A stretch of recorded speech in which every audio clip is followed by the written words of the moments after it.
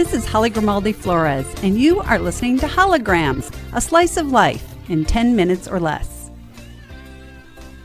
Fires are once again raging across the West. The season is barely underway, and already thousands of acres, hundreds of structures, and too many lives have been destroyed. No need to argue about climate change or the need to tend to our forests. The reality is, fires of epic proportion are becoming the norm. I like to think it's not going to happen in my town, but of course, that is me being naive. I live in the forest. So far, my neighborhood has been spared, but others not so far away from here have not been as lucky. Not unlike cancer, it is becoming more common to know someone who has been afflicted. 6 degrees of separation in a new light. Living near our local airport, I hear the daily sounds of CAL FIRE aircraft responding to a blaze, taking off and returning to refuel on a much too frequent basis. Conversations turn to what to take and how to prepare in case of a mandatory evacuation. Not surprising to those who know me, I'm not prepared. Though I know what I would take if given the order to leave, I cannot say I would be able to do so in a timely manner. Discussing this with my daughter a few days ago, I rattled off the list of P's I have been trained to remember in case of evacuation: passport and other important papers, PC, pets, prescription, pictures. She's requested a family heirloom to be added to the list. I do not envision a mad scramble, but I realized there were many items I had not thought about taking. I've mentally pictured the location of everything I thought I would need to pack, but the list is growing. I am not good with waste. I tend to hang on to anything I find remotely useful. Should a fire break out in my area, I optimistically believe there would be time to pack all the valuables before having to go. How much time would it take?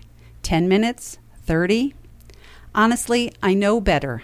The reality is that when many get the call to go, it is a call to go at once, often in the middle of the night. Fire does not consider sleep schedules or convenience. It is a fierce beast. This county survived and recovered from a horrendous fire over 30 years ago on September 11, 1988.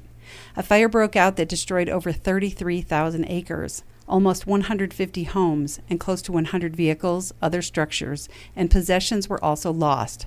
But miraculously, there were no fatalities.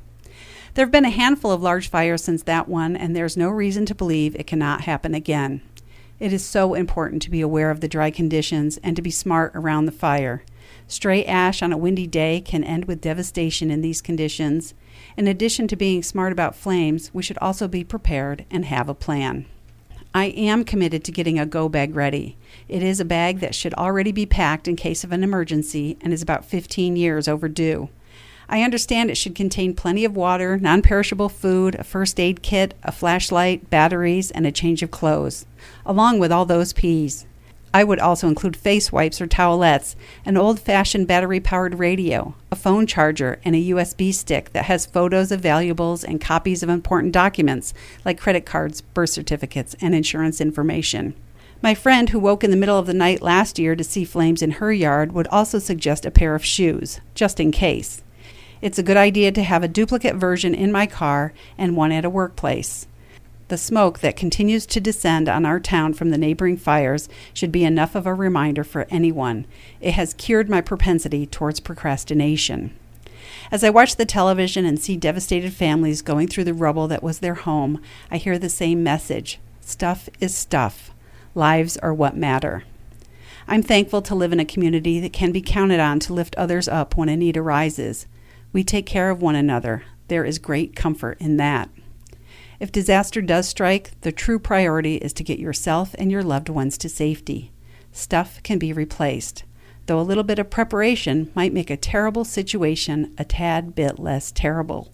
Hopefully, that go bag will sit unused. It is one time I will be okay with waste.